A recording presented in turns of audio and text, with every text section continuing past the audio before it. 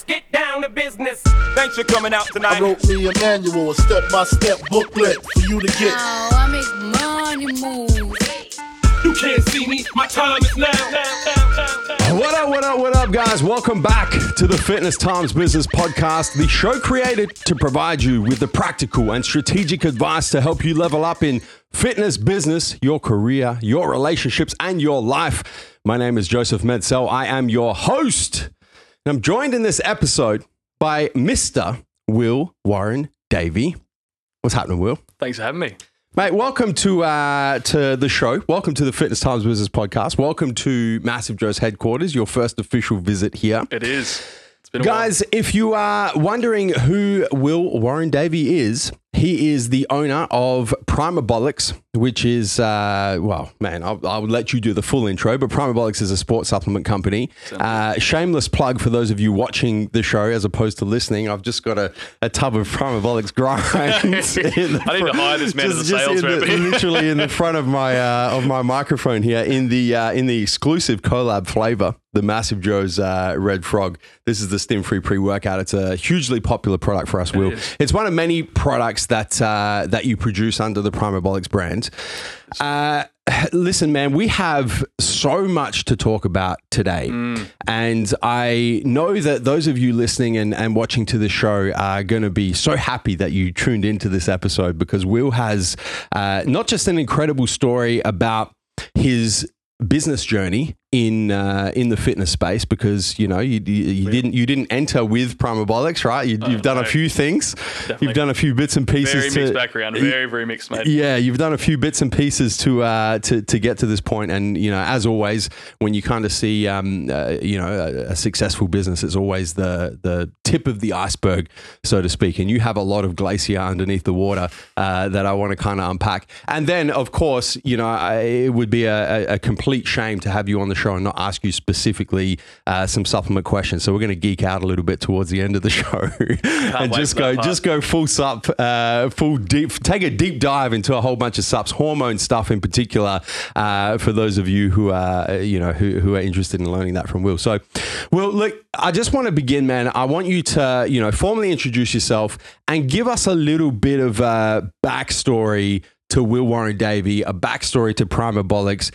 Let's hear your origin story, how you got into the industry, what you've done so far, how you got to where you are now, how you built this company from the ground up to where it is now. Let's unpack that. Sure.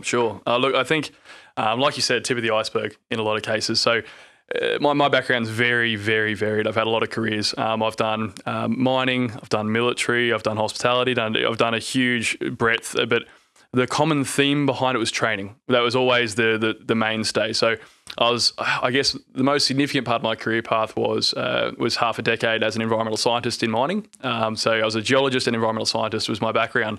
So completely unrelated. Went to uni, much like yourself, did the classic, this is what you do. You go to school, you go to uni. And I was in a mining region. So geology and environmental science, that seemed to make sense.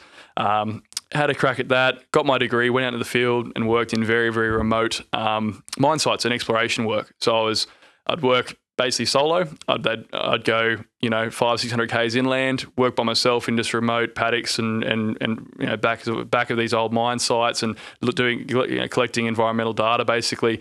But the real basis to that, the best part of my day in all those incredibly remote sites and spending hours and hours driving in, driving out and doing these really pretty harsh environments was always the end of the day going training. That was like the thing that was always what you'd look forward to. You do your 12 hours on site, you're busted, you're covered in mud, you're just absolutely wrecked. You get home, you're awesome. I get to go train now. This is brilliant. And I was very fortunate in that I was introduced to training by a bodybuilder as well as a mate of mine. And so from the very beginning, it was always like, as soon as you walk in the gym, here's a pre-workout. Yeah. Here's a post-workout afterwards. Look at your nutrition, count your macros. Like this was like really, I was so blessed to have that because so many people waste that initial newbie gain period where you can gain so much. Yeah. It doesn't come back, man. It doesn't. You get one shot. You get one shot and you can make tremendous progress out of it. And I got really hooked on it from that point on. So this became the overarching theme in the background, but never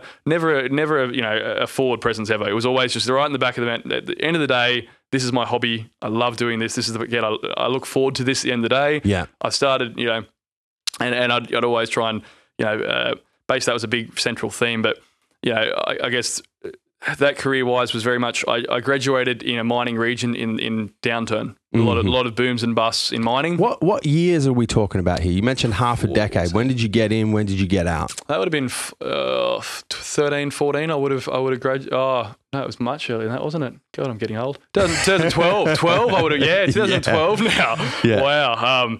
That hurts to reflect. Yeah, 2012, I would have graduated and I did that period onwards. So I actually, Primebolic started with me working full time as well for most of the company's genesis. Actually, most of this actually was until I could build the company to a point where it had enough of a product range and enough sales to actually justify me working under the brand. Yeah, I had to work. I started to pay myself. I had to pay bills. I had mortgages. I had same as you had to pay everything. So I continued to work that right through, and Primebolic started in 2015. Was then, so it's just ticking over the 6-year mark this year, but. And throughout that time, what had happened was basically I had all these booms and busts in mining. So I'd have great periods where it'd be fantastic, and I was always a contractor in these sort of roles. So I'd go out, spend a few months in the middle of nowhere, come back. They put me on another contract, and essentially that all with this training as the background. Unfortunately, though, right towards the end of the contract, again, we kept having redundancies as a common thing. Downturn was really quite big in our region, and I thought, I'm just sick of being a number. I'm sick of just rocking up to site and just being, just punching the clock and just waking up, and by the end of it, just hating it. Like you're away from friends and family, you're away, you're hundreds of kilometers inland, very regional areas, and you just, like it just got to a point where you're just so expendable and you just really weren't significant and you weren't working towards anything. What an incredible way though. I can personally resonate because one of the things that I did when I was still studying at the time, and I'd started Massive Joe's, and it was, very similar actually, because I was running Massive Joe's as a side hobby while I was, finishing off engineering and finishing off my law degree. I was still studying at university, but then I started working once I'd graduated from from engineering. And I graduated from engineering in, I'm going to say, let me have a look over at the wall because my degree's sitting up there, 2007. So 2008, I started working for a company called Santos, which is an oil and gas company. Big company. Big company, based here in Adelaide. The head office is in Adelaide. They've got an office in Brisbane, but one of their main areas is Moomba, out in the field in the middle of fucking nowhere in South Australia. They do South East Queensland and so on and so forth. And so I can resonate with this, man, because I can tell you from my personal experience, you never work as hard as you work on fucking site for a mining company, right? Mate, they flog you. Like I remember, like when you say 12-hour days, it's like you clock on at fucking 6 a.m. and you work until 6 p.m. and you do it for 4 weeks straight, no days off, 7 days a week. You do. And you live in a fucking shit little piece of shit fucking shipping container. Shipping container. Mate, yeah. Some of the places and it's always it's an hour. And the food is horrible, and and so anyway, to my point, I resonate exactly with where you're coming from. I know that a lot of the listeners, a lot of the viewers, have probably worked in mining as well and probably resonate as well. But my point is, what an incredible opportunity early on in your working career to really kind of fortify work ethic. Oh God, yeah. That's a big theme. I was raised from day one with work ethic as the biggest value in our family was always work ethic. Yeah. And that's why I joined the army at 17, was in for 4 years in the reserves, and I did a lot more than you have a minimum requirement as part of your enlistment, but I always did a lot more courses with a lot more training and the same sort of thing that really drilled in and reinforced that. And through uni, I had 3 jobs as well as being in the army as part-time. Yeah. So between military and mining, well and truly drilled that in, that it's, you turn up and you get it done, and that's the only way anything happens. But they're very fair, the sweat equity in mining and in military, because if you rock up and put in, it shows, right? But what I found, unfortunately, is that being this contractor role and drive in, drive out stuff, you didn't get that. That didn't resonate. You didn't really see a return on your effort, which is something that really it became harder and harder to back up over the years. So when I got made redundant for the last time, I mean, look, this is just getting stupid. This is this is hard. I'm getting nowhere in this career. That it seems like the industry's going up and down, and it's not a very certain future. I went, well, what's something I actually like doing? Because I'm really sick of waking up and dreading my alarm at 3 a.m, driving out of site, 12 hours on, like they're 14-hour days every day. Yeah. I'm like, this just can't be sustainable. No one, I can't wake up and hate that alarm every morning. Like it's just, it doesn't matter how much money it is. I don't care. So I basically, once I got made around the last one, I went, okay, let's reassess. Let's pull back to baseline and go, I've done 3-4 different careers. I've had a good stint in all of them. I have, it's time to find something I can actually do for a period and actually really enjoy, because that was the theme. Like military, it has its fun parts to it as well. I was in infantry, and there was definitely some great camaraderie to it, and you build mates that I still talk to now years on. But again, there's a lot of hardship in it. Anyone who's been in for a long time, you just get sick of being yelled at, which followed through as a mining theme. So when I got made redundant, I went, okay, let's take stock of life and actually go, all right, what are you going to enjoy doing? What actually makes you happy in your day? And it was training. It was gym. Now, going back to the friend who had introduced me to bodybuilding, supplements was always a thing. Now, what I always found amazing about them was it was such a felt effect. If anyone's ever had recalls their first pre-workout experience, like you go back, the first time you have a pre-workout, that's something that gets burned into you. Like that the euphoric mood, that isn't something that you come across prior to that. Let me ask you a question. I know the true supplement users will be able to answer this question without even thinking. Your first ever pre-workout. Oh, it was jacked. Straight up. Straight up. Without even Mine was BSN NO Explode. Oh, NO Explode. I use that after, funny enough. NO Explode was, I found that later. And the old, with the grape flavour with the huge amounts of bicarb. So it was nice and fizzy. That was the bomb. The top of your shaker straight off.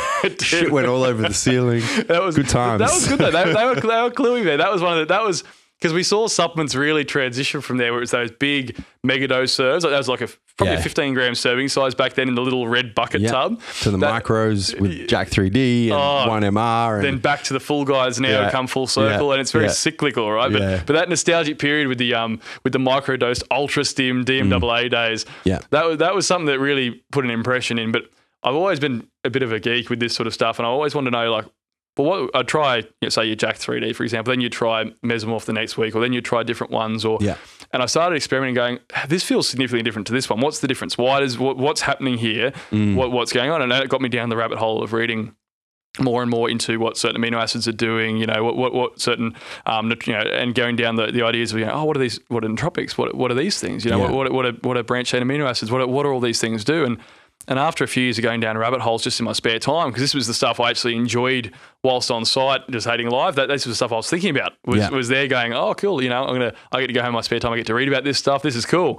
And so you go down, and after enough time of going down rabbit holes, you've covered a lot of rabbit holes, and you get to a point where you're like, this is interesting. So I started buying raws by the end of it, because at the time it was in that transition from those Ultra Stim guys.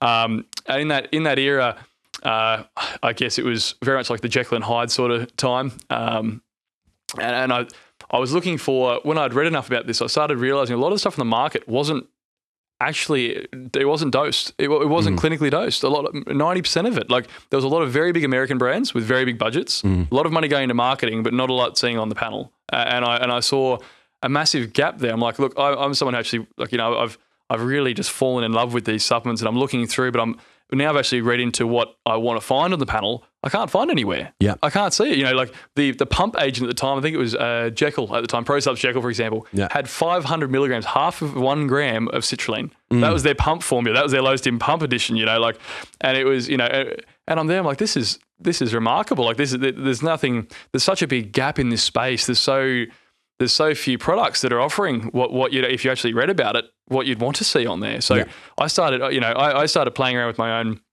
adding raws to everything, because I couldn't find anything that was a complete formulation. And I'd have training partners over time, and I'd sort of show them. I'd be like, oh, look, give this a try for me and see what you think. And because no one had ever had a try of, back then they were running agmatine and arginine, but so when I threw in, I'd put in a good, 8 grams of citrulline in with my, a good 10 grams of creatine in there as well. Like really dose these things up and have the raws separate. People are like, what is this? This is what's this? It's actually working. It's actually working. I actually have a pump. It's not just a stimulant rush. Yeah, it's not just a massive hit of DMAA. And so I saw this initial response. I was like, oh. people are responding really cool to this. Like, this is just a few mates of mine trying it, but like they're like, this is like reinventing their workouts. So these guys are actually having a really cool time. And I, at the time, become really interested in bodybuilding, and I competed not long after in the AMB in a natural federation there. And throughout that time, again, introduced more and more supplements throughout then, looking to sort of, manipulate parts of my cut. So, first it was just pre-workouts in my early introduction to training, and then we're looking at fat burners, and we're looking at sleep aids and things like this, and really getting into and having a lot of fun with it, and finding new compounds and reading about them, and and I just got hooked. I was like, this is amazing. Like seeing your body, like introducing something new, seeing your body change, feeling something as well, the felt effects as well, and I thought this is cool. Like if I can. This is the best part of my day is getting to use these subs. So when that downturn came and I found myself out of work and I took stock of what was good in my life, this training, supplementation, this was the fun part. And because there was that huge gap I spoke about in the supplements, I mean, this is an area I can add value, and this is something I can do this well. Like no one else is doing that. No one was using citrulline at the time even. Like this is really quite cool. And a lot of people listening to this podcast, they're very fortunate now. We have a lot of very well produced products, a lot of, very clinically dosed products on the market, but it was a very different landscape half a decade ago. Yeah. So basically, I thought, let's have a crack at this. And I got my local supplement store, who at the time I was buying all my raws separately. I was like, look, can you just put this all in a tub for me? Because I'm really sick of buying 10 bags of raws and always having to mix it. My car looks like a meth lab. I need to really get this, I need some help, Can you just do this for me? Yeah. So they did it. I bought it in a big bucket and I had there, and it was like a 24-gram serve, and it was awesome. I started showing friends, and they started going, wow, like fuck, this is nuts. This is cool. And I thought, okay, this could be something. And I was using like my grind formula now. I made that 5 years ago. That was my first product. Was actually grind. This one right here. That was it. I didn't have, obviously, Alpha Size, Alpha GPC wasn't floating around yet, so I didn't have some of the trademarked ingredients. Vaso 6 wasn't invented yet. Yeah. But the backbones to that, the gram of tyrosine, having in there the huperzine as well. Like this was half a decade ago. That hasn't changed. And so that was my sort of first attempt at a pre. And then I had a sort of more of a stim based one later on. But basically, the reaction was so strong because people were used to these big. American brands throwing out really, really well marketed but not well dosed products. Yeah. People once they were trying this were like, whoa. And I started out by, I would at this point I had worked casually for friends mates of mine were like-minded. I'd met people along the way who were passionate about gym, and a few of them had started their own businesses, and they'd gone, I'm going to open a supplement store. They were equally passionate guys, and they started it. And I went, look, what's it take to like, can this happen? Like, is it? How does it even work? Like, would you sell this for me? Like, is that even a thing? And they're like, oh, let me give it a try. And so I'd show them, and they're like, oh, we should. Like, once they'd actually given out samples, they're like, we can range this. This is something I can work with. This is really cool. This is so different to everything else being made, and it's it's all done here. And there wasn't many Aussie brands back then. 5 years ago there was bugger all being manufactured in Australia too.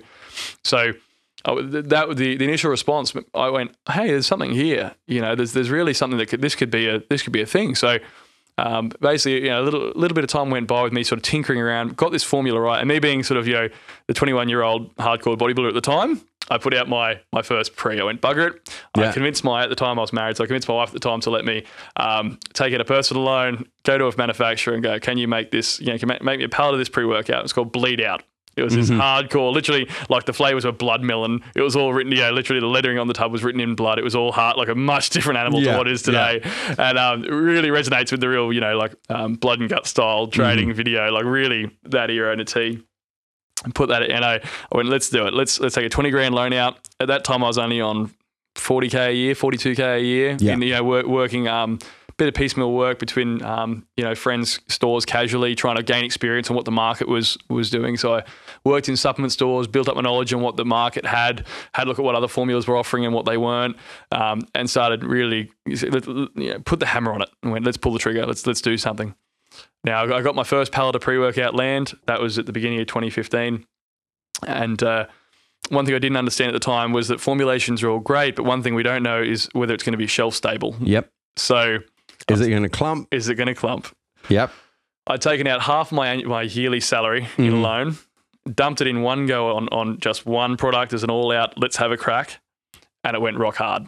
instantly. Like we're talking weeks in. I had every hydroscopic ingredient on the planet in this thing, and it just went like a brick. Yep. I lost an entire pallet, and the factory just washed their hands of it. It was a very small manufacturer at the time. I went, all right, wow, this is my introduction to business. This is your first business learning lesson. This is my first transaction. It's funny, man. I personally, I had a similar one, not with producing products, but one of my, and it's funny how these lessons stick with you, especially the early ones, right? I think because at the time when that happened as well, that $20,000 to you now in business, you probably wouldn't even blink about it. But back then, being half a year's salary, that shit hurts, right? Oh, yeah, it stays with hurts. you. Like I remember one of my first big imported shipments is I imported some BSN Synthesix. And right. I think for me, it was kind of similar. I reckon it was about 20 grand as well. And I was probably earning the same sort of money through the business at the time. And I didn't know anything about import permits. I didn't even know import permits existed. So I'd been importing like pre-workouts and intra-workouts and all of that. But this was the first protein shipment.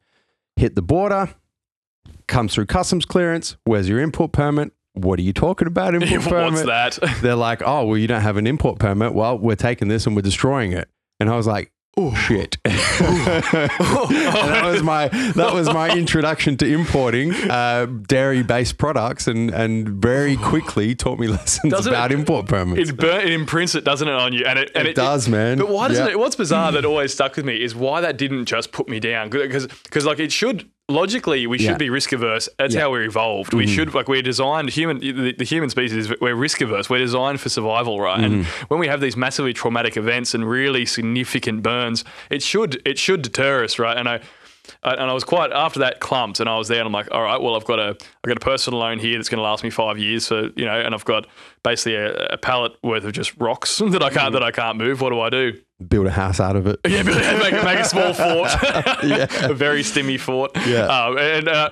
And I guess at that point I'd upgraded from working casually. I actually got there was an ad for Nutrition Warehouse at the time was coming to Newcastle. It was their first sort of store in our area. Yeah. Before that, it was all independently owned stores. Friends of mine that just decided to have a go, And they had a manager's position. And I was like, wow, you can actually make a full-time living in this. Like, there's a career in supplements. Like, that's even a thing. Yeah. I had no idea at this point. Until now, I'd just been sort of, playing around with this, tinkering with my own little formulas and just selling to mates. I'd sell half a dozen tubs and I'd buy a dozen tubs, and then, and slowly build up. Yeah. Anyway, after that clumped anyway, I was working with this, I sort of started, I applied for it and I got the job because at that point I'd done a fair few years of reading and formulating and playing around. And then it was, something they sort of sought after. So I got the manager's role here. And in that time when I started with them, it was 12 months that I did in that role. And that store nearly tripled in sales for it. But the really big difference was that I guess during that time it reignited my sort of passion to go, let's have a crack at this. But it also showed me the same gaps before are still around. There's still a space here. There's still a way I can add something valuable to customers. There's still a way I can give someone. There's something that no one else was doing, And I'd always thought of things a bit differently. I've always been a big fan of herbs, and I love botanicals because, amino acids you might manipulate, a reaction or block an enzyme or do one thing. There's feedback loops on everything. So. Whereas plants, they would like botanicals would always cover your base in so many different ways. The same plant that might modulate cortisol will also improve thyroid activity, or they sort of take into account that feedback loop. So in terms of giving it to someone to try, if you want to make something, bring it to market, and have customers have actual big results, this was a really great way of doing it. But so I guess I saw this gap. Where this real mix of sort of the sports science and the real naturopathic herbs, and really blending this in together, looking at the hormonal aspect as well, and really, I had this really unique sort of product ideas and formulations at this point, and I went, all right, I've lost this 20 grand, I've burnt that, okay, let's start again, but let's do this, let's try and have a go. So working there, I had a great relationship with the team there, and so I over time I sort of developed, tinkered, and I finally got to a point where I went, look, let's have another go at this. And I in the background I'd had the demand sort of building with my friends' stores, and it got to a point where I actually ended up resigning at the end because it was getting me a bit of a conflict of interest. I was doing a taste testing in a gym for NW on a Monday, and then that weekend I was going back doing a sale for Primebolic separately through another store, through our competitor. and thought, oh, look, this is probably morally, like, I should bow out here and, just have some integrity about it. So I bowed out. And on the way out the door, they were like, look, well, thanks for that. As a gesture, we'll put it on the website for you if you write 2 articles a week for our website for 6 months. Mm-hmm. Now, these had to be original articles. These had to be nowhere else on the internet you could find it. They had to be completely originally authored. Yeah. Everything had to be referenced, fact-checked. And I went through these. I ended up writing 52 articles for it to have it on the website. And I thought, hey, getting on a big box retailer's website, this is everything. Wow, they have all these stores. It's this massive website. It'll just crank. This is the start of my business. This will be massive. And so I'm like, beautiful. Yeah, I'll write these articles for you and stuff. And I'm going through and like, this is a big body of work I did for this, and nothing happens. Nothing happens at all. Not a tub goes. And I'm like, what? My formulas are better than everyone else's. Like, my panels are fantastic. No one's doing anything like this. They're unique products. They're great formulas. They're great value for the money that I'm charging. They're on the biggest website in the country in front of thousands of people a day, massive traffic. Can't sell a tub. What's this? This is really bizarre. And I went through. I went, you know what, buggers, I'm gonna do this more in person. I'm gonna do this old school, and I'm actually gonna go more for the brick and mortar side. So I wrote my 6 months worth of articles, gave them 52 original articles, went through and went, okay, give me a shot in store. I want to prove I can do this. They did a national special for me and they did 2 months in a row, which they hadn't done for anyone previously. And I knew this was coming up. I went, okay, it's time to dig deep again, but go much bigger scale than last time, because I'm going, as a young kid, this is my first real attempt at big scale business. And I'm going, look, I need to have a lot of stock on hand. I need to launch all these products. This would be cool. And the special I did, this is how dumb I was. I did a free BCA, so my original Intrawar, a free 30 serve Intrawar with a pre-workout. And so if you look at the manufacturing costs in this, I gave away tens of thousands of dollars. But anyway, so I'm making stock for this going, look, this is a huge national special. Customers couldn't turn that down. It's a free pre and it's a free intro workout, a full month supply with a pre. This is going to kill it. I was just sitting there waiting for the dollars to roll in, and I'm going, okay, we've gotten it to a great point. I've gotten this in the biggest retail in Australia. I sink out, we go $250,000 in the red. We're buying tens of thousands of units of stock, gearing up. And me as a guy, again, on 50 odd grand a year at the time, going, okay, let's start, like, we're begging and borrowing from friends and family, from friends' grandmas, and stuff, trying to get this money together to make this initial purchase to supply what I thought would be this monster sale in store, right? So we managed to pull off, just unspeakable sort of actions in terms of monetary lending and bad, loan principles. Went through, got it, boom. Got it store, again, didn't move. Shit. Dropped it. Yeah. And they dropped it straight away afterwards. They went, look. And it's not working. This is not working. No one knows the brand. We put some dates around this, Will. What year is this? This would be 16, 17. Oh, it might even be, no, it would be 17, sorry. Probably 17, 18, I would say. So you're 2 years in at this point. 2 years in. And I'd had a crack at it. And in that 2 years, I'd had debt already and buggered stock. Yeah. On top of that, then I'd had, this $250,000 in debt again. So you're 2 years in and well and truly in the red. Well and truly in the red. Haven't turned a dime. Still working full time to pay myself to be able to meet bills, and this was brutal. I was doing Primer after hours. I'd go and working in stores 9 to 5 to fund it. So the hours were obscene for that period. I don't even know how I really survived that period. Yeah. But yeah, worked full time the whole way through. Did Primer on the side. Would dispatch orders out of my garage for literally until about 2 years ago or so. And yeah, that's how it went on repeat, growing store by store. And after that, after we got dropped by Nutrition Warehouse and I had pallets of stock there sitting there which had been ready to go, I had all this debt, and I'm just sitting there going like, wow, like this is my introduction to business has been this destroyed pallet and just being punched in the face by a big retailer. Just, like, wow. And like now I look back, I go, oh, it makes perfect sense. There's no branding. There's no, consumer awareness of the product. It's a brand new product. No one knew what it was.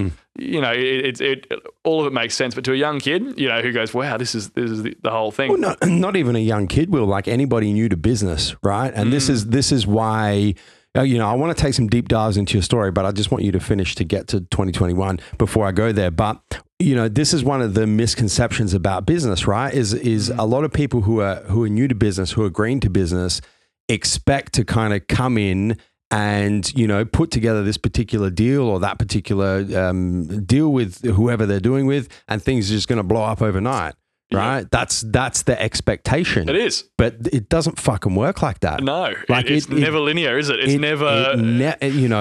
I don't want to say never, because I can think of maybe one or two in my 15 plus years of business where I've seen it happen like that. But more often than not, it's unrealistic, right? You're going to get punched in the face, and then you're going to stand back up, and then you're going to learn your lessons, and then you get punched in the face again, and then you're going to stand back up and you get punched in the face again.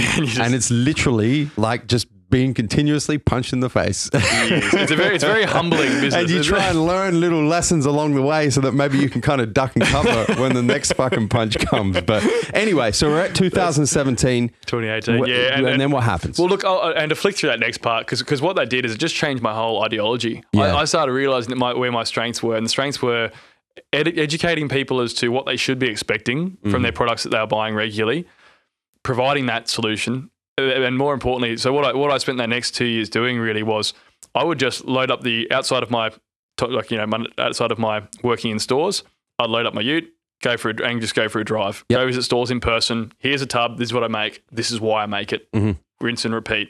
Store after store, pounding the pavement. Every single store I could find, I went to, and because I'd spent so long working in the middle of nowhere through mining. Places where other sales reps didn't go because it's not viable and so on. And there you go. Straight where I went. Yep. Because these guys, a lot of the. You were like, fuck it, man. This was my introduction to my career. Oh, it's my backyard. I'm used to getting up at 3 a.m, driving 3 hours to get to site. Going to a store that's 2 hours out where no one wants to go is a walk in the fucking park. This is joyous. This is great. There you go. That's paid dividends for you in 5 years. I did, and it was ironic because a lot of those towns I actually stayed in before as a contractor in mining. And just hating it, and getting to come back to those towns on my own terms, and visiting stores, my own product. It wasn't paying me at that point, but still just as a concept, going, I'll come back on my own terms. I'm not here staying in a crappy demountable, hating life. I'm back here. I'm doing something that I love, and I'm doing it. I'm here on my own terms. I'm here to visit these guys, and I get to go in and just talk about why I made something and why my business does what it does. And like it was just such a turning point. So, and I'd go to these remote places. I'd go 5, 6, 8 hours inland and go find places that no one goes to. Yeah. And these guys had never seen. I had some stores that I work with that I still do to this day that they had never seen. They had been opening for a year and a half, and they'd never seen a sales rep before. They'd never seen a brand owner, let alone it. They hadn't seen anyone. Yeah. So when I go in, they're like, "Oh shit, who are you? Like, what? You're coming out here?" So. I worked with the smaller guys because I got burned doing it the other way and trying to go that way. Yep. So I'm going to work with people. I'm going to work deeply. I'm going to go real deep, and I'm going to go with people who, more the independently owned stores where I can actually, portray this passion, show them why I made things, educate on the formula and the actual product part, and go, no, look, this is why what you've been, this is why what's on the market. It hasn't been up to scratch for a long time, or this is a unique way of doing it. Here's a different thought process. Here's a different way to attack fat loss. Here's a different way to attack sleep aid or muscle building. Here's a different perspective on all this. Yeah. Because I didn't come from this background. I wasn't an athletic kid or a sporting kid at all. I was very much the overweight geek sort of guy at school. I was an athletic guy, so I came to this from a very different angle. Yeah. I came from a scientific angle, and when I came into it, I started straight away going, well, when I'm looking at the felt effects of products and supplements, I straight away was looking at the panel. And that's how I know who I'll work well with, and that's why we've done such great business in the past. I think is that I really vibed with that. I grew up watching your material, raw reviews. I'm happy to hear that. And seeing that where it was actually like what I'm seeing now, and it's enforced a whole generation of people now who are so much more aware. Like a lot of our listeners now, it's such a different level of what it was when we started, and certainly you started. And we're blessed with that because we've got this sea of people who are so eager to learn, and it's this era of information, and it's stuff that we never had access to. And so look, that basically I just rinsed and repeated, and I still do the exact same thing. I literally just get in the ute, load it up with supplements, and just go store to store to store.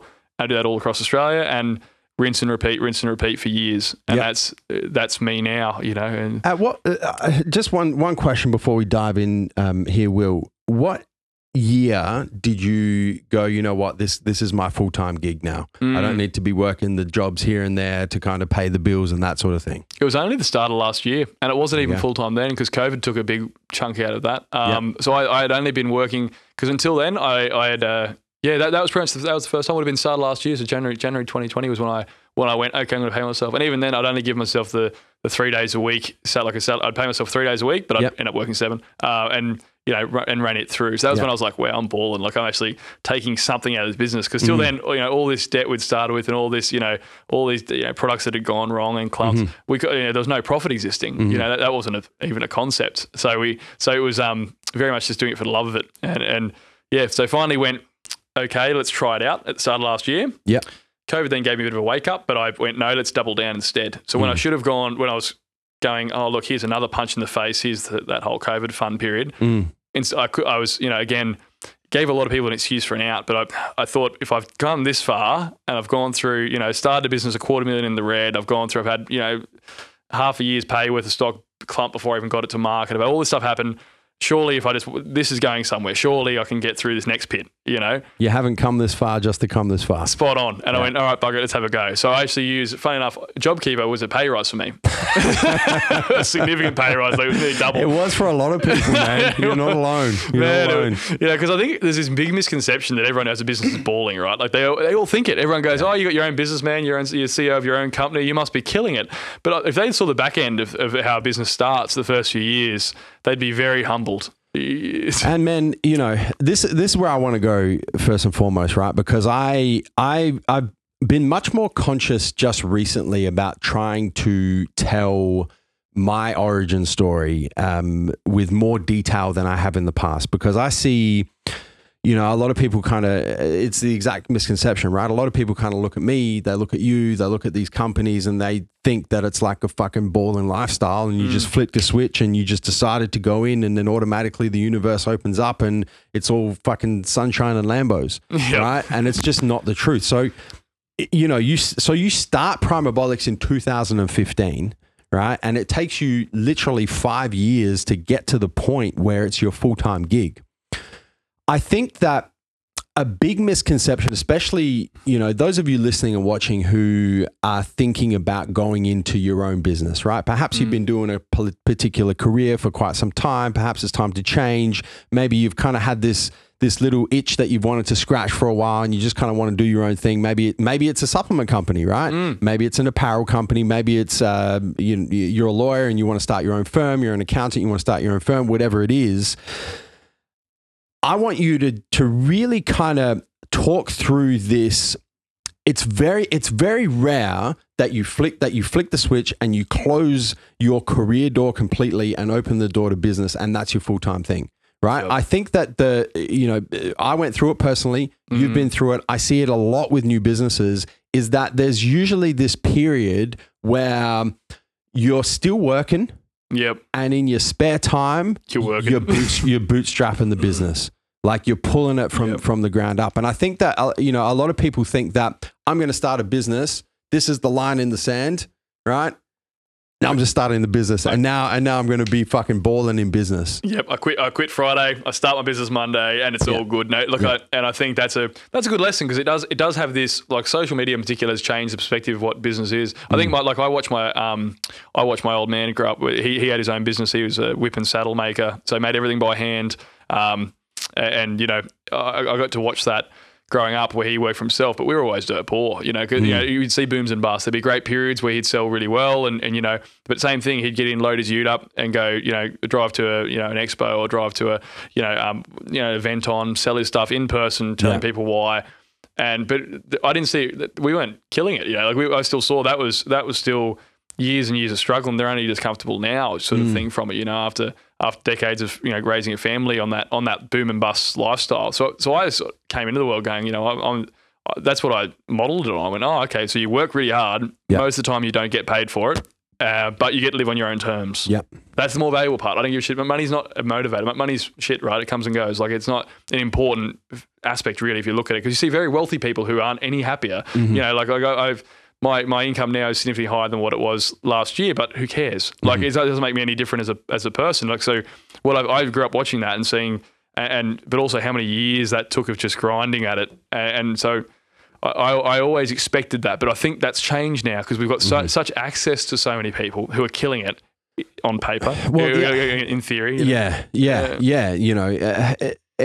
other thing as well, though, Will, is it's cool to be an entrepreneur at the moment. It is, isn't it? It's trendy now. It was a dead shit thing to do half a decade ago. And man, listen, like I go back to my grandparents, right, on both my mum's side and my dad's side, both did the business thing, did the entrepreneur thing, and it's fucking hard. Oh, that's right. You know, and like back then, like I remember growing up, like my thing was the education thing was like hammered into me because it's like, no.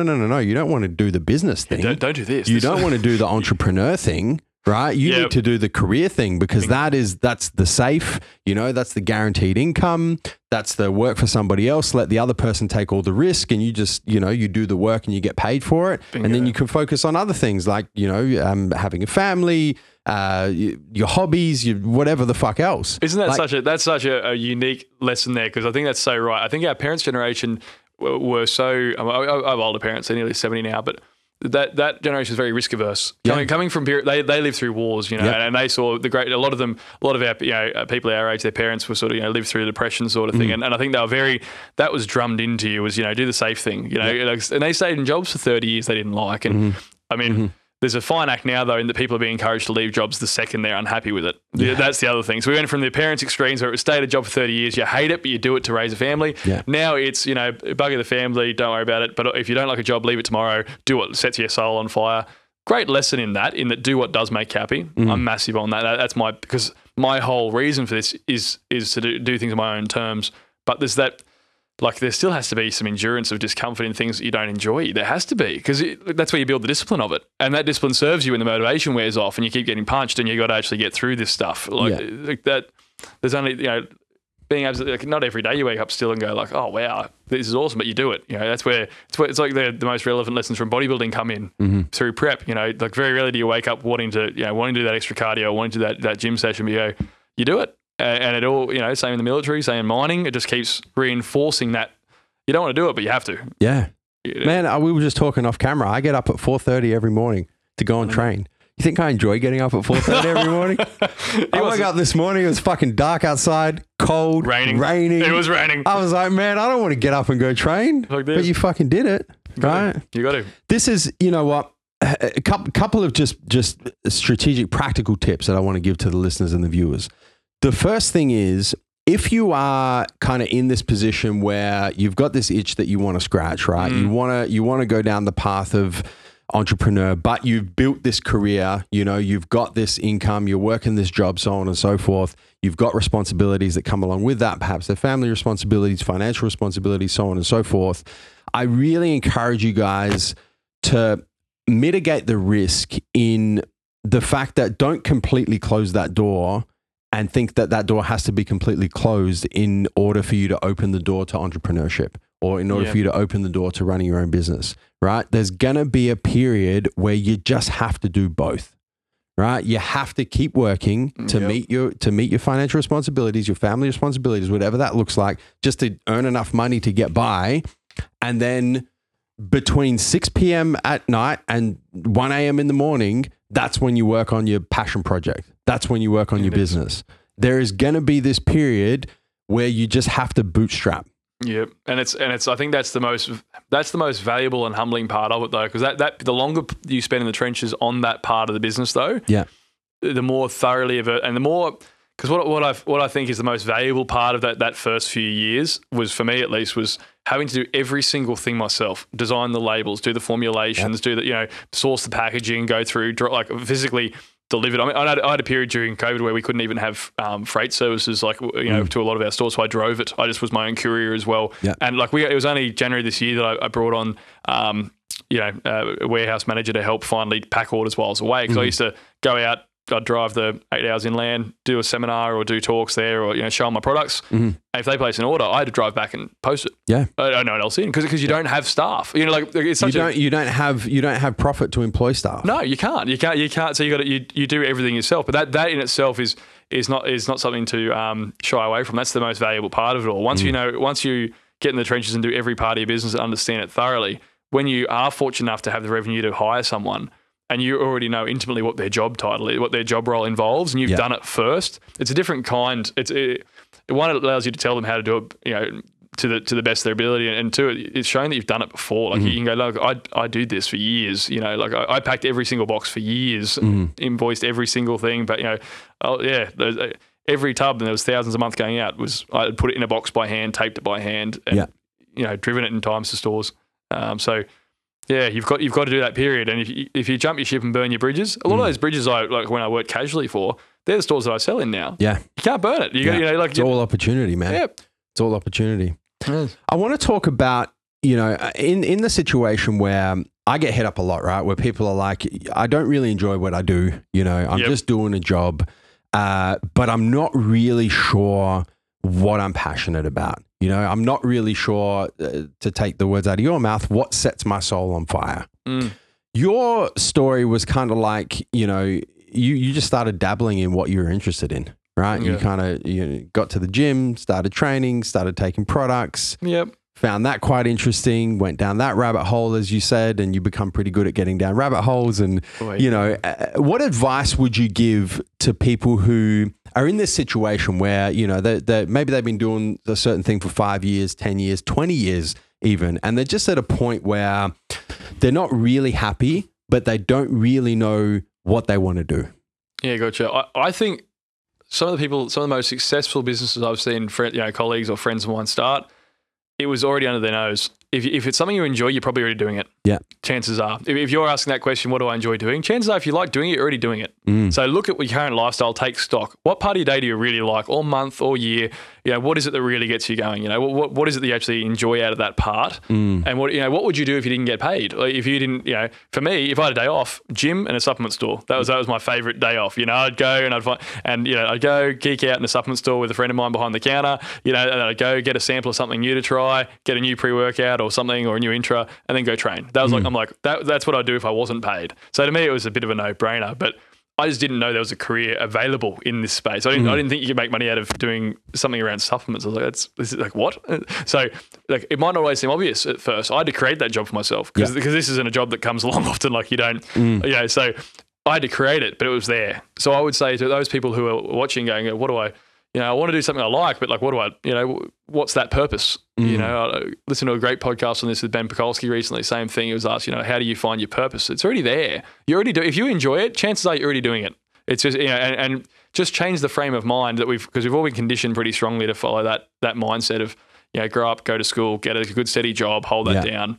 That, house, wife, picket fence, get a mortgage, blah, blah, blah. It's all pre-programmed. It's all, I think you've just got to change your mindset and go, okay, like, I'm probably already doing it. If I like it, I've probably already done it previously, or I'm doing it currently. Now, what does that look like if I make that into something? What can I offer in that space?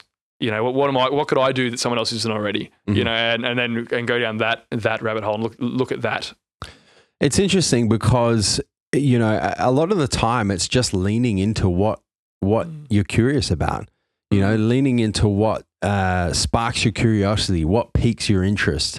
And I think that a lot of the times it's almost that people kind of look too hard because they're immediately thinking entrepreneur, business, what's going to make money? Yes. That's a point. Money, right? Yeah. Anyone who starts this for money, anyone listening who's starting this for money, stop and start again and rethink your purpose because you will burn out well before the cash comes in. And that is not that's not an adequate fuel source to get you through what you're going to have to go through to get there. Well, and this is the thing where it kind of leads into the next thing I wanted to talk about, right? Because if you had done this for money, when you lost that first 20 grand, you would have checked out. Yeah. And then when I lost the next quarter mil, I would have checked out again. Quarter of a mil, you would have checked out, right? Yeah. And this is, it's one of the things that I say so often and people kind of think it's a bit of a cop out. They're like, yeah, but you have to make money to stay in business. Yes, you have to make money to stay in business. But if your primary reason for starting a business is purely financially motivated, as soon as you get the first financial setback, you're checking out. You're done. Yep. And you're out of the game. And you're looking at it from a different frame. As soon as you see, because you've set your metric straight away to be your success is measured on your income, on the revenue from this business. Yeah. That's your metric. That's your yardstick. So as soon as your business doesn't start generating sales, as soon as your business, isn't as profitable as you thought, as soon as it's not paying you, you're in your head, your metric for success, you've already failed. And so you've got to really frame it from a different angle. I had no business background really, with this stuff at all. It was just a guy who liked training. So when I started this, money wasn't even a thing. I never expected to be able to pay myself. I always thought this would just be a cool, fun hobby to make a pre that people would enjoy or make and then that sort of just evolved over time. But if you go in and go, I'm going to do this to be a baller, you're not going to last because and you'll think that the whole way along, your frame will be wrong because you'll be judging your success on something that, I mean, if people saw the back end of businesses and you know what the reality is for a long time, it's not what you see on socials. You know, it's not. It's really a lot. Like there's a lot of highlight reels being flung around, but no one's showing the low light. Great deal where you're working the hours and you're doing the very uncomfortable things that you don't get paid for. Yeah. So I think that's very valuable that you touch on that side of things. So we don't just chase the money with this angle. You know, find what you like. You're gonna be in for a really rough ride if that's your key motivator for starting in entrepreneurship or for starting in business. I think it's quite interesting as well. You know, you mentioned in your story that you know when you really kind of committed to the business full time and you kind of were like, you know what, I need to exploit these opportunities that nobody else is looking at because it's too hard, it's too difficult, it's too far of a drive, it's going to take too much time, I can't be bothered, whatever the fucking excuse is. And you kind of spotted these opportunities that your competitors really either weren't looking for or had seen and kind of wrote them off as, you know what, we're not going to do that for whatever reason. And you really kind of squeezed the juice out of those opportunities. Talk me a little bit through the mindset behind that, because I think that especially starting in business, that is something really, really important. And especially your kind of experience in the first few years, right? Because you had that experience with a big retailer that you were like, you know what, this is the opportunity of a lifetime. Yep. You know, like this is the opportunity that supplement brands that have been around for 20 years are getting. This is my shot. Yep. And it didn't work. Yep. And then you've gone to the complete other end of the spectrum and you're like, you know what, I'm going to look at the opportunities that no one else is looking at. And that's where I'm going to find my niche, and that's where I'm going to squeeze the juice out of, and that's really where I'm going to start building my business. Exactly, because once I shifted that frame again and flipped it and went to literally the polar opposite model, went to Myer and Pa stores, brick and mortar, and just, you know, usually it'd be a guy just like myself who's just, you know, really loved training, super passionate about training and sups, and usually competed or just loved it, you know, and they loved it so much they thought they had the same thought process. I'm going to start this regardless of whether it's a money spinner. I just want to do this for my job, and they'd start stores and I'd approach them. I think the same logic that answered your last question is what put me in this space. I didn't care about money was the thing in this part because I was used to being broke. I was always broke. You know, I've been anyone who wants to. Hey man, this is one thing that I'm big on. When, you know, a lot of people say started from the bottom. There's a difference between starting from the bottom and really starting from the bottom. And when you've really started from the bottom and you're not afraid of fucking losing everything because you've been there, you actually have nothing to lose. Oh, you don't care anymore. No. And it takes away that massive, you know, everyone puts so much value on it. And it's just, when like entire life been broke, you know, because I've lived in booms and busts when I actually graduated throughout uni, was just working casually to get me through studying. You know, like it's always just been booms and busts with income. There's never been any stability to it. So I just let go of it as a value thing anymore. Yeah. I started looking at other areas. And I think that's what prohibited those bigger companies from doing what I did, because if you looked at it, it didn't really make commercial sense what I did. If you look at a company, a lot of them are based in Sydney, say, right, or capital cities, to pay a sales rep on the wage that they're on to drive 7 or 8 hours, pay him car, fuel, accommodation, meals, to go and visit one store that might be 600 Ks inland. Doesn't make business sense. Not commercially viable. Yeah. But I wasn't trying to be commercially viable. I didn't give a shit about money. Yeah. So that was my advantage. I straight away went, technically it's dumb to drive to Dubbo this morning and go chat and try and do a taste testing at a gym, like just a taste testing one. You know, like sure, if this was someone else, I wouldn't do it. If I was paying someone else, I wouldn't do it. But because it was me and I was just doing this for me, and I didn't, that was part of, in my head, I'm going, no, this is growing my brand. This is more people trying my products that I've put out, that I've formulated, more chances to show more people. It made perfect sense. I just did it. But the going back to that, the motivation was different. That's where those niches presented themselves, was framing it differently. If I had looked at it like from a money game, if I'd walked into it and gone, I'm going to start a business to pay myself, I wouldn't go, well, logically, I'm not going to burn all this money to go out there and with accommodation and fuel and drive out there for one store. So I think what it was having that different frame, like just not valuing, not doing it for the money made it a lot more obvious sense. So yeah, a combination of not going the opposite on that, the bigger model, changing models, and then really not, shifting the frame on how I looked at things. It allowed me to get into places a lot of other places wouldn't bother historically, but they were the most appreciative. because they had no attention ever. Yeah. For that exact reason. No one had gone out there. No one's given them love. No one's, gave a shit about them really. Yeah. So when you did, it was that it was such loyalty and such, we did cool things together. Yeah. I've done some awesome stuff with these stores, really unique projects that bigger companies aren't doing, because it's I'm in that beautiful place where you can be flexible and you can pivot and you can do cool projects like this where we do collaborative flavors. But that's a great example, right? Is like your company was the first Australian brand in the history, and we've been working with Australian brands since 2005, man. Right? You were the first company that was like, you know what? Let's do an exclusive flavor. Let's put your logo on the tub. Because the other companies, not going to do it. That's not an opportunity we're interested in. That's another prime example. Because it's not, maybe it's not, they might go, viability thing is a risk thing, or it's, maybe it's not viable. Maybe they're just not looking. Like this is the thing.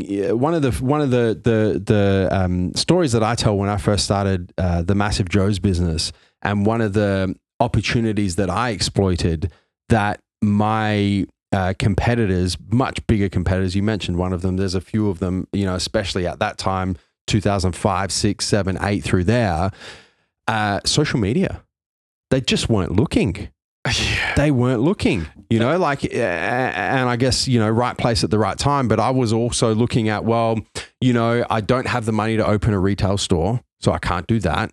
Right at the start, I didn't have the money to start a website. Oh, God, so the first place that I sold was eBay. I was the first person in this country to sell supplements on eBay because no one else was looking. Yeah, wow. They were selling on their websites. I couldn't afford a fucking website. So what I do? Okay, I'm going to go and use a third-party website to go and sell. And then all of a sudden, everyone comes in, right? The Facebook situation at the time, you can't. Facebook is for university students, right? Yeah. College students to interact. High school students, that's just it's a social networking app. No one's going to be interested in selling supplements, advertising supplements on Facebook, and they just completely missed it. Where I was like, "Fuck it, I'll do it. Let's go." Instagram, Snapchat, YouTube. You can even now TikTok. It's the same shit. You just have to. Very early on in business, it's super, super important to look at those opportunities, look for those opportunities and exploit those opportunities that the bigger guys are just either noticing and just completely disregarding or just aren't even looking for in the first place. Yep. You have to milk those opportunities. But then if you want to be all time in business, you have to keep that mindset as you get bigger. Yes. Right? Because as you grow, you're going to start going, well, I'm not interested in those opportunities anymore.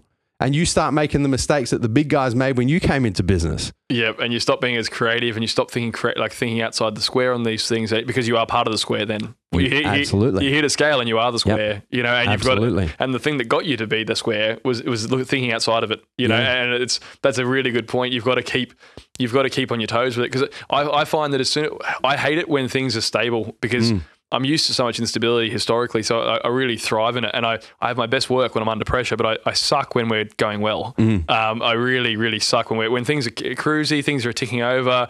This is probably the first time in my business history where that's getting nearly resembling that. And you go, you get complacent, and you haven't got that same fuel. When you're uncomfortable, you drive hard. When your back's against the wall, you've got nothing in the bank, but you've got to somehow bring revenue in to try and stave off, liquidating. Those are the times when you really you go, okay, I've got to do something. I have to do it, and I have to do something no one's done to try and to get something in the door. And when you don't think that way when it's all honky dory and it's all sunshine and roses. You're just like, okay, cool, another day, another dollar, just let it tick over. Yeah. But you'll never make anything unique, and nothing will really stick out then. So I really like it when it's in periods that are, if it's a bit of a quiet time or a downturn, because that's when I did my best work. It's funny, right? Because we talked about punches in the faces when you get started in business, right? And when you start in business, this is my experience at least, right? Is when you start in business, you're trying to avoid the punches in the face. Like, they're coming, right? The first time you're just completely unguarded, smack right in the face. You stand back up, then you duck and cover a little bit, but you still get hit. You're trying to avoid them. As you kind of get deeper into business, and as you kind of get into the 5-year circle, the 10-year circle, the 15-year room, the 20-year room, I'm not there just yet, but soon, it almost flips. And I'm kind of at the point now where, like, I look forward to getting punched in the face, because I know that that's going to knock any complacency the fuck out. It wakes you up, doesn't it? It wakes you up, you know, like, and I talk about, you know, we're still very much in the vice grip of the pandemic at the moment worldwide.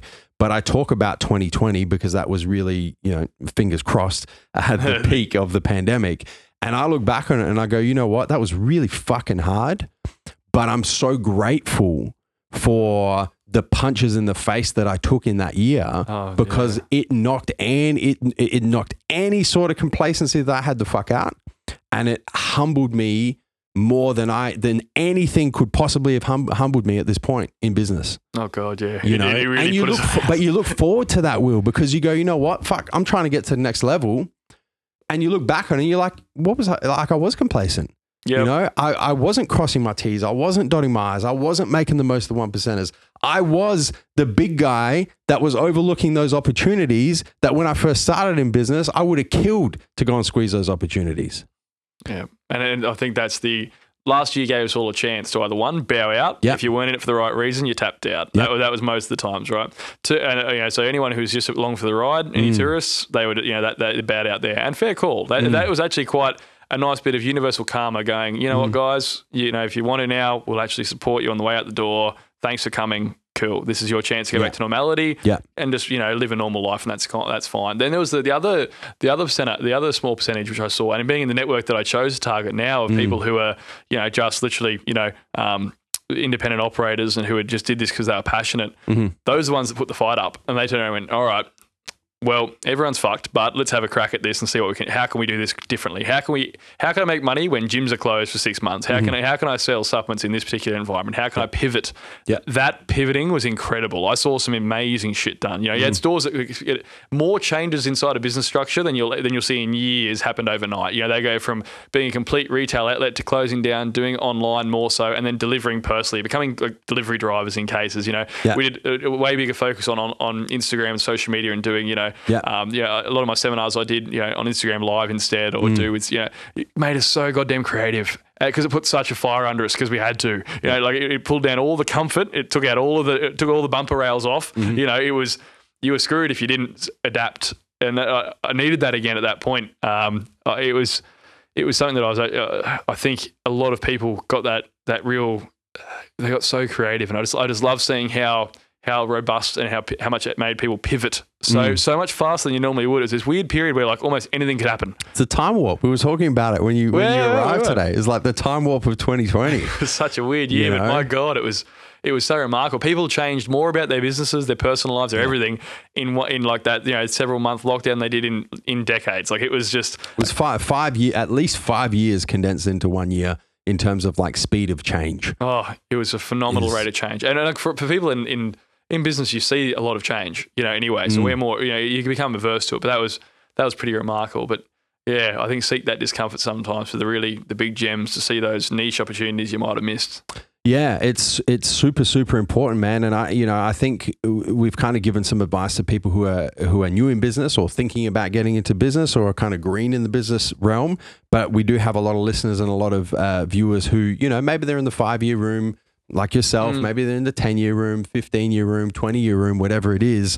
You know, I think that the best piece of advice that we can give to those of you listening is do what you need to do to seek discomfort, to seek those punches in the face, because there's no better way to keep you complacent, there's no better way to eradicate complacency. There's no better way to keep you humble, and there's no better way to keep that mindset that was so valuable to you when you first started, because you were willing to do what other people weren't willing to do. You were willing to see opportunities that other people weren't willing to see.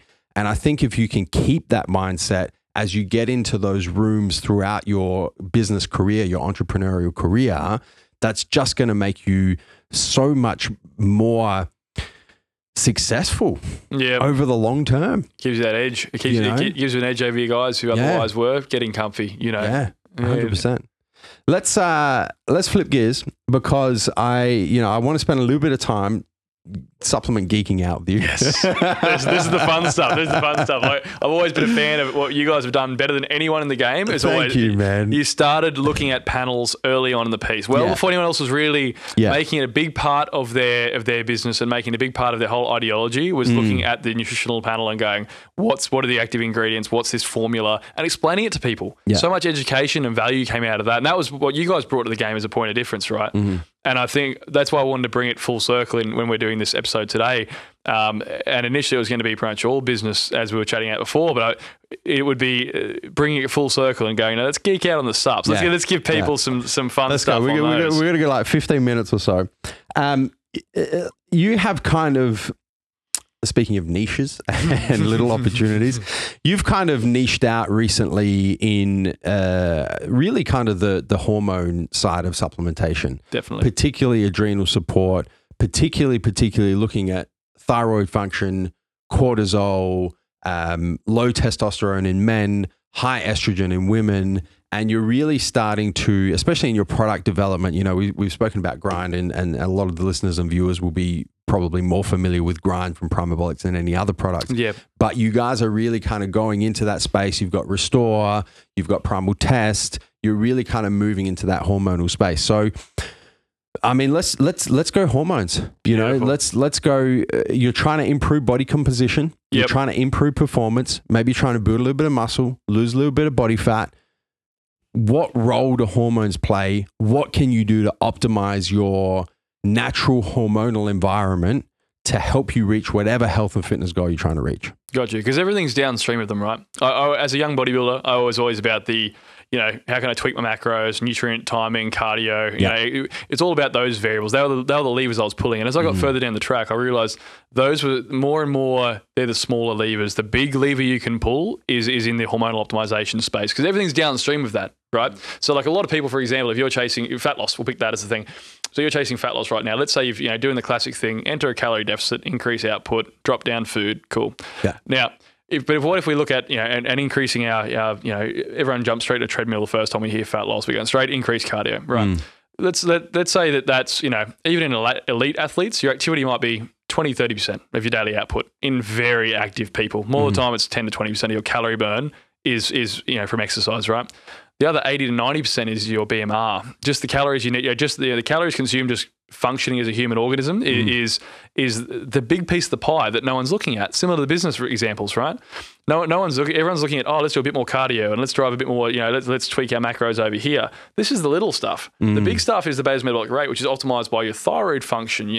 And that thyroid function is inextricably linked with how stressed you are and therefore how your cortisol is looking. How's your hormonal profile? If your androgens aren't optimal, if your testosterone is low, if your estrogen is too high, what are these things all doing? They're doing massive things to the big pie. We're here trying to really look at putting all the attention in the tiny piece that's moving 10, 20%. So when I wanted to get some real changes in people, my point of difference was very much going, hey, let's go after the big stuff and see what happens. Let's get this, let's change people's mindset and try and go, instead of focusing on how many, can I do an extra half hour of cardio today? Why don't we go, hey, how's our thyroid function? What's happening there? How's our metabolism actually functioning? One, do we have all the nutrients we need for our thyroid to actually function? How's our stresses? How are we sleeping? How's our stress hormones looking? How's our cortisol? All these things impact massively that bigger piece of the pie that no one's looking at. So when we're looking at driving, let's give them a few tips on fat loss and on muscle building and so on. I would say bit less attention on this stuff, on the cardio, the macros, the training. It's all a very important part of the picture. That has to happen, the diet and exercise. But I would say as well, let's pay attention to things like going down the stress angle, sleep quality. That's probably one of your best metrics for your body's health and how it's running, how your nervous system is holding up to how crazy our modern environment is. Like so many people we never evolved to deal with how society is now. We like if you look at caveman human, how we actually evolved and how our physiology evolved, it wasn't made to deal with the huge amount of environmental insults we have now between stress, pollutants, chemicals, cosmetics, BPAs, plastics, between having so many commitments on all fronts, never switching off, all these stressors on our body, all these things that are coming in environmental in our everyday hectic lifestyles we're leading. our physiology is sort of at ends. It's going like, well, how do I deal with this? And when we're seeing so commonly in my travels, I'm seeing all the time, we're seeing hormonal imbalances like, polycystic ovarian syndrome. We're seeing endometriosis. We're seeing low testosterone in young guys, like really young guys. And, like big guys in their 20s and stuff who are getting blood tests with low test. And you're like, it doesn't, you go, oh, how can this be? It's because you're stressed out of your brain, but you don't understand because you're redlining, but it's background noise. You're having a gram of caffeine a day. You've got, work commitments, relationship commitments. You're training twice a day. You're not eating enough as well. You're eating macros and not the micronutrients as well. All these factors, right? So when to answer your question, when they're saying, how do I burn some fat or build some muscle? I'd say let's put a lot more attention into how's this looking? Stress. That's the big one. I've made my life's work in the last few years, really making people aware of how their body's dealing with the how often are they elevating their cortisol? How much of an impact is stress having on their body? And I guess giving them real time metrics. If you go home tonight, or we listen to this one here, you're going home after work. How long does it take you to switch off? Is a big one. If you find that when you sit down, your head is still racing, even if you're physically exhausted, but you're still tired. But you're physically tired, but you're mentally wired. You lay down, head hits the pillow. You can't stop worrying about the day. Your head just won't switch off. Throughout the night, you might be waking up a few times to go to the bathroom. You wake up in the morning, you're feeling tired and you're dragging your ass. You're really relying on that morning caffeine hit to start the day. Yeah. Foggy headedness, poor short-term memory as well. If you've got real goldfish memory, if you're multitasking but not finishing any one task, all these things are signs that your body's running on red line. And, our body's cortisol is, we're constantly putting out cortisol because our body's always thinking where we have all these, insults to deal with. So when I'm giving them tips, it's actually it's usually put the brakes on with people. People come to me and go, oh, I want to lose weight. I'm like, okay, what are you doing? They go, oh, I'm doing, like these hours of cardio. I'm eating bugger all. I'm doing all this weight training. It's awesome, isn't it? I'm like, no, let's do this. It's actually usually I reverse diet them out of the cardio and out of the food. Like we get them, eating more and trying to, wind down some of these outputs, finding their life where the stresses are and trying to, where we can mitigate them. If not, try and supplement them, and that's why I made hormonal products, because I used to just say, look, stress less. And then I realized that doesn't work anymore, especially after last year, we got a real rude shock on that front. So everyone's, people are very wired. So I thought, okay, I need to make something that people can use as a tool for this. There's heaps of lifestyle hacks there, like, waking up, getting sun exposure, classic one. Yeah. There's actually a nuclear clock that sits, it's funny enough, it's in the roof of our mouth. And what it does is, as soon as we get light exposure in the morning, apart from our pineal glands behind our eyes actually giving us that switch off from melatonin to serotonin and getting us going and starting that sort of cortisol surge and give us the energy for the day. That's the big important part of it. It also sets our clock for when our bedtime will be as well. 12 to 15 hours later, it'll set your clock for then. So a big part of helping people with fat loss and muscle building is getting consistency in the wake times and sleep times. Yeah. And shifting exercise to mornings. Now, this is something you've done, Henry. I have. You have. You've over the last 18 months or so. You've shifted. I was a nighttime trainer for over a decade. Huge. Over a decade. Wow. I used to train after work, and as what happens in business, just to flip back to the business side of the episode, you're working later. There's more responsibility. There's more on your plate. And I got to the point, where I would train after work, but there'd be some days where I would be in the office until 8:30, 9 o'clock. So by the time I get to the gym, it's 9:30, sometimes 10 o'clock. I used to have a saying, I do my best work after 10 p.m. And it wasn't in the bedroom, it was the gym because of this, right? Unfortunately. But, I've spent 12, 14, 16 hours in the office. By the time I get to the gym, 9:30, 10 o'clock at night, I'm exhausted. So what do? Take a high stim pre-workout. Bingo. Right? So at least I can get my workout in, right? I get my workout in. I'm done by 11:30 midnight. Go home, have my post-workout meal. Try to get to sleep, can't fucking sleep. Of course not. Because I've exercised intensely, so my metabolism's elevated. I've had a shit ton of stimulants so your cortisol's 2 hours jacked. before, so my cortisol's jacked. Yep. You've had cortisol I've just had a big meal. So, I got to the point, man, where I would sleep, if I was lucky, 2:30, 3 o'clock in the morning. I'd be up, I'd be up at 7. Right. So I'm sleeping 4.5, 5 hours a night. Crazy, right. Man. I wake up. What do I do when I wake up? I'm fucking exhausted because I've only slept 4.5, 5 hours. Dump stims. And it's been shit sleep. It hasn't been REM sleep. Right. It's been really light sleep. So I get up first thing, straight to the sup pantry, grab myself some stims. Yep. Get my day started. And it's just this vicious cycle. And I got to the point where I was like, man, for me, it was really kind of related to my competing goals as a men's physique athlete. I'm like, man, I'm a fucking IFBB pro now. If I want to take my physique to the level where it's going to qualify me to compete on the Olympia stage, this is not congruent with that goal. No. This is not going to work, right? I'm going to hit this glass ceiling with my physique. I'm not going to progress. So I got to the point where I was like, nah, I got to change this shit. And so I did, so about 18 months ago, I completely flipped it. Now I train first thing in the morning, get up at 4:30, have my pre-workout meal at the gym, 5:30, get my workout in first thing in the morning. At the moment, I'm not using any stimulants. So I'm training stim-free completely. What an impressive change of look at this change completely of times, isn't it? flipped. And just to add some real world evidence to what you're saying, my physique has progressed more in the last 18 months than it probably has in the last 5 years, just from a physique perspective. I feel better during the day. I'm more productive at work. I'm able to do better work in my business. Like literally my life has completely leveled up just by making that change from training late at night to training first thing in the morning. And it's something that people, I guess, will become resistant of at first, but it's like, that's probably one of the big life hacks. Oh man, it was fucking horrible at the start. It's disgusting first few weeks. I tell you. It's so bad. It was bad. I was like, oh man, nah, you just want to stay in bed. Don't want to get. And the biggest thing for me when I first started, Will, was elevating my heart rate that early in the day because I just wasn't used to it. If I did any exercise in the morning, it was low intensity, steady state cardio.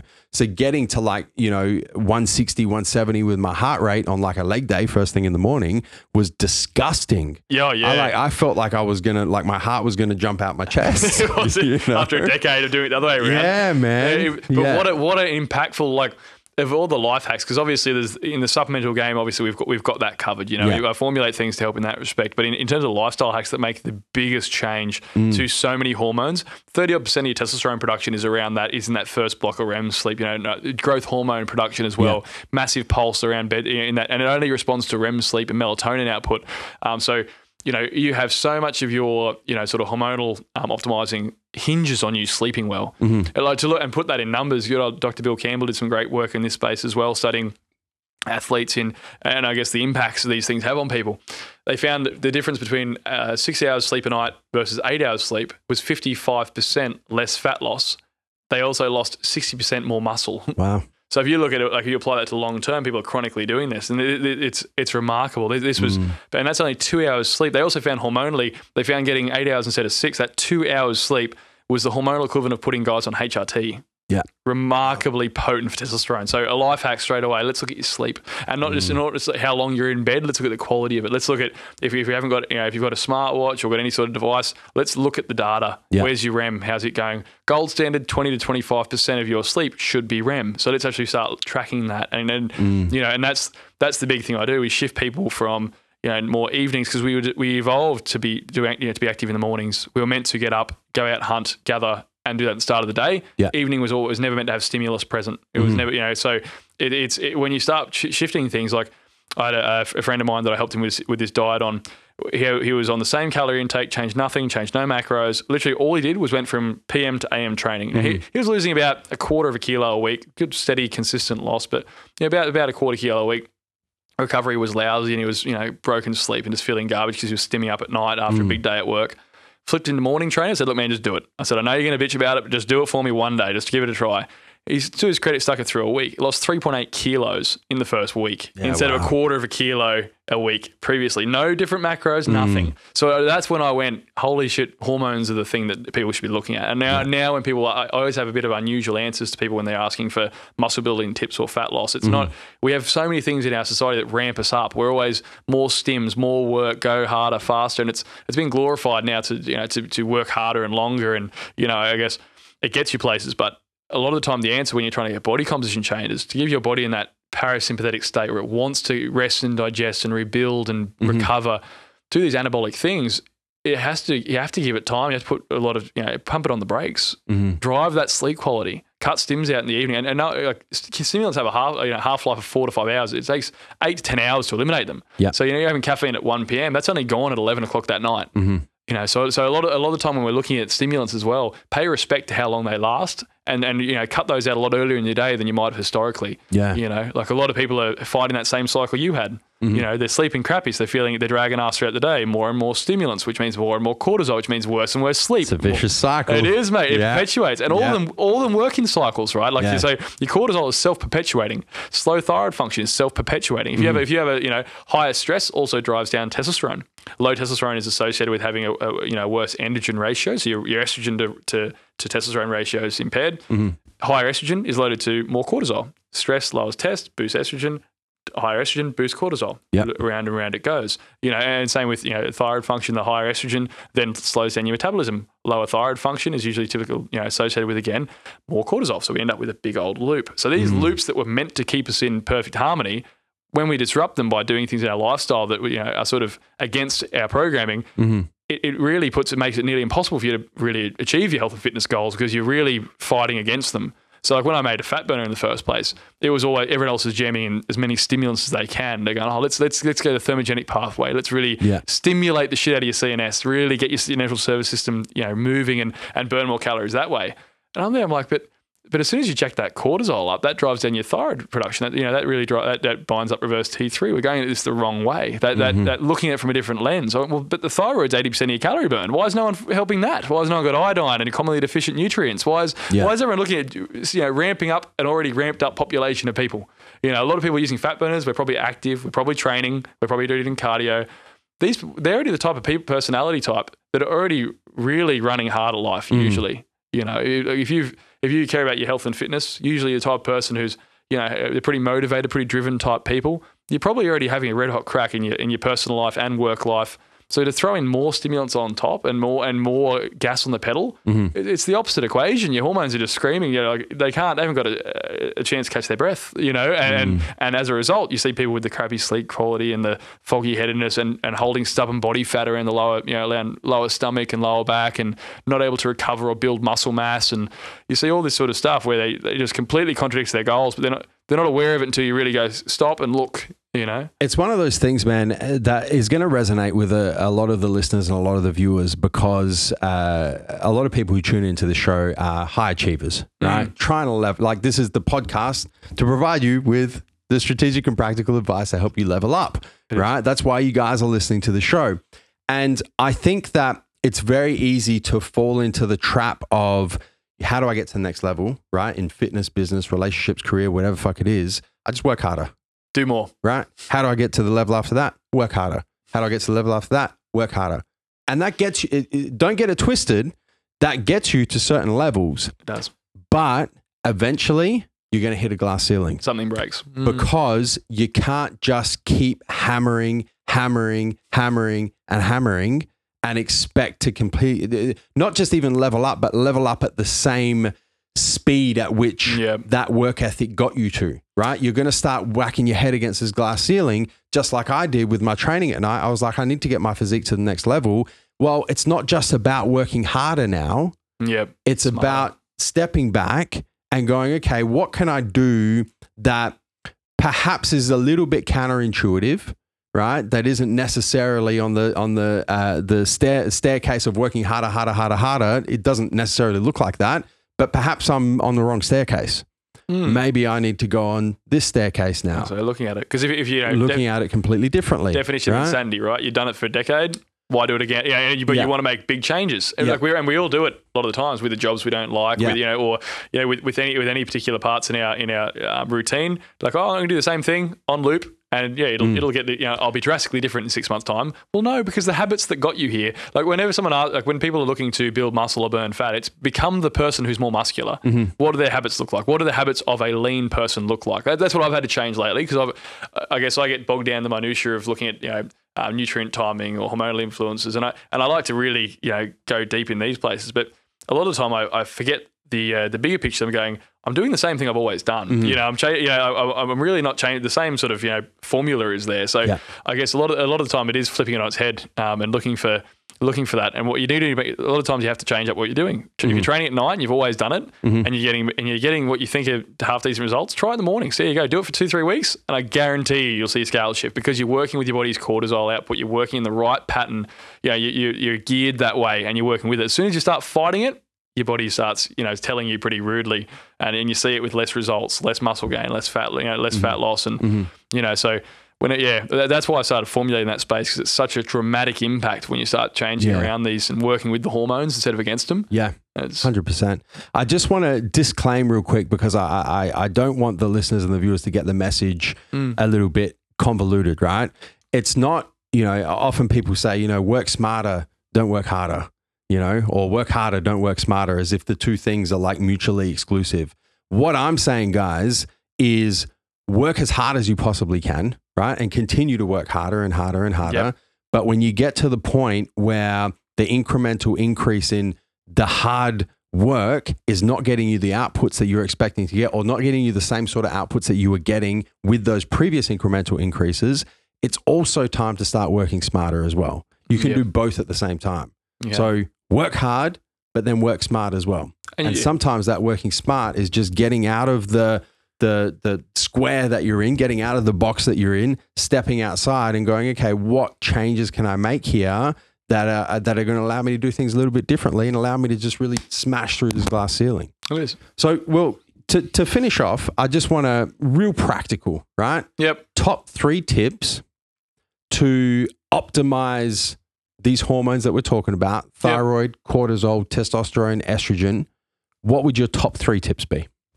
Sleep is almost all 3, but sleep is literally worthy of all 3. Yep. Driving sleep quality. So first tip, track it, because you can't change what you don't know. So my first thing is to look at sleep and start having an idea of what it's looking like for you. So next thing is try and work to the best of your ability. Sometimes there are people who can't do this sort of things, but shift things around to start making the brunt of your work in the first half of the day. Ideally, that's a big one. So we're going to look at our sleep. We're going to make sure we're going to start tracking it and go, okay, cool. Like I mentioned earlier, 20 to 25% of your sleep should be REM sleep. So ideally, we're going to track it. We're going to get an idea of what's happening. We want to make, if it's not gold standard sleep, then we're going to look at that, either supplement it or start looking at the lifestyle hacks around that time. Yep. That's the big driver. Next thing is shifting activity in our day around to be more in line with what we're doing. So like you do with the morning training, that's a huge change. And it's something that's quite simple really, but it means that we're working with our body's natural sort of circadian rhythms, not against it. Yep. So that's a really big shifter that does a huge, profound impact on the other hormones, right? And then finally, focusing on the micro side of things more so than, with a lot of people, I often find that so many more people respond amazingly when you throw them on a super greens or a multivitamin, or than they do when they're tweaking nutrient timing with macros. Focus on the little details. Those macros are big. So look at micros as well as your macros. They're the ones. So nutritionally, really look at nutrient density. Okay, it's not just chicken, rice, nothing for every meal. You wonder why you feel like shit after a while. Yep. Look at these things. They pay dividends when you get to, and you've been doing it for as long as been doing it for a decade. You see it in longevity. So in terms of what your hormonal function and overall running better, micros, not just macros, it would be actually putting all of our athletic output and most of our hard work in the first half of the day. Big one. And then sleep. We need to make sure we're getting 20 to 25% of its REM sleep. If it's not, either supplement or start looking at your sleep hygiene at nighttime, cutting out all your blue light, cutting out as much light exposure as you can, no stimulants after probably 1, 2 p.m. Really making that second half of the day all about more rest and digest in the evening, the most you can with your lifestyle. Absolutely. They're the 3 big levers. And if there's one supplement, little shameless plug coming up, but we I mean, this is what you do for a living, right? So I need to ask you this question. If there's one supplement that the listeners and the viewers can consider taking that's going to help everything that we've just spoken about from a hormonal perspective, optimizing hormones to help them level up in all areas of life, what's the supplement and why? Look, it's going to be metabolized, funnily enough, because it works on all 3. Sure. Thyroid side of things. So when I said micros, not macros, I thought you were going to say Restore there for a second. I know I was. Yeah, and I flipped it on you because Restore is one that I've had universally helpful for everyone. I have people using that in every walk of life. And Restore is your adrenal support supplement, right? Adrenal support, cortisol regulator, that sort of thing. Yeah, and it's built for this. It's built to help with all those impacts that stresses have on our bodies. And it's by all means, it's the big lever mover when people are trying to, if any of those symptoms were sounding familiar before with the tired but wired and the crappy sleep quality and everything, if any of that's sounding familiar, Restore is 100% beneficial. Where I see metabolizers having a perk is that I see that a lot of people with the nutrient side of things. Yeah. All right. So a lot of people are deficient in very common nutrients that are very important for your body to function. Magnesium. 70% of people are deficient in magnesium. Iodine. In Australia, we're very old. Back to the geology background, we have very old nutrient like poor soils because we're tectonically very stable. So like what you'd rather have in there is have the actual key nutrients that you need. So iodine, selenium, zinc, methyl B12, methylated B vitamins. These are things like those key nutrients are what pretty much your entire HPT axis runs on. A lot of your hormones depend on those as cofactors for production. Yeah. So the Restore 1,000%. And if anyone has a take home at all, just using Restore before bed will drive that sleep quality, help with all that growth hormone production, testosterone production, optimizing heaps of stuff. I did a bit of a flip though on it with Metabolize just because I think that equally important lately, getting people thinking in that mindset of, hey, what am I actually taking in a day to help my body do these things I'm asking for it? Yeah. I'm training at a high, a lot of our listeners are high octane people. They're driven, they're A-type personalities. They're really having a go at life. So what are you doing to your body? Are you putting premium in or are you putting E10 in each day? Let's give it the resources to do what you're asking of it, and that's where that comes in. And I guess a lot of those are very thyroid focused nutrients. And a lot of people, when we're stressed, we're impairing our metabolism isn't working optimally. So I guess as a default, it's very much a thyroid support product, but those nutrients are really crucial too. So if you've got one thing that covers your thyroid, covers adrenal, and also micronutrient status, that's an all-in-one sort of guy. So yeah, fun enough, Restore all day long, but Metab I really love as a bit of the underdog that will help with like just the whole picture. So There you go. Yeah. Well, thank you so much, man. Pleasure. It's been an awesome chat. We've covered a whole lot of ground. I always love geeking out on supplements, and Always fun, I don't get to do it too often, right? So it's good, and I know the listeners enjoy that as well. Most people who subscribe to the show have come through Massive Joe's at some point, so they're usually big supplement geeks to a certain level as well. Man, guys, the one thing that we ask in return for this show, if you have found value in this episode, and I'm sure that you have because we've covered so much ground, from business to career to starting business to continued success in business to hormone supplementation, lifestyle hacks, we've done work ethic, we've done it all. If you guys have found value in this episode, the one thing that we ask in return is that you share the show.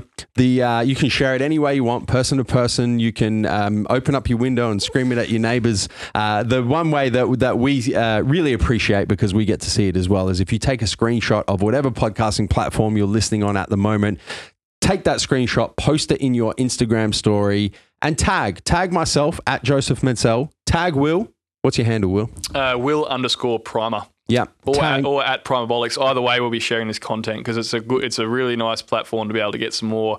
Hopefully, got a lot of value out today. Absolutely. With a lot of those lifestyle hacks too. Absolutely. So at Will_Primer and at Primabolics, at Joseph Mencel, throw those tags down in your Instagram story. Will and myself will see them, and we like to reshare those shares to spread the love around. Everyone likes a little cosign, so so that's pretty cool. Will, thank you so much once again. Thank you guys for tuning in. You could have been anywhere in the world right now, but you're here with us. We appreciate that. Until next time, we'll catch you on the flip side. Thank you for tuning into this episode of the Fitness Times Business Podcast. Be sure to subscribe, and if you enjoyed listening to this episode, make sure you give us a 5-star rating. Until next time, we'll catch you on the flip side.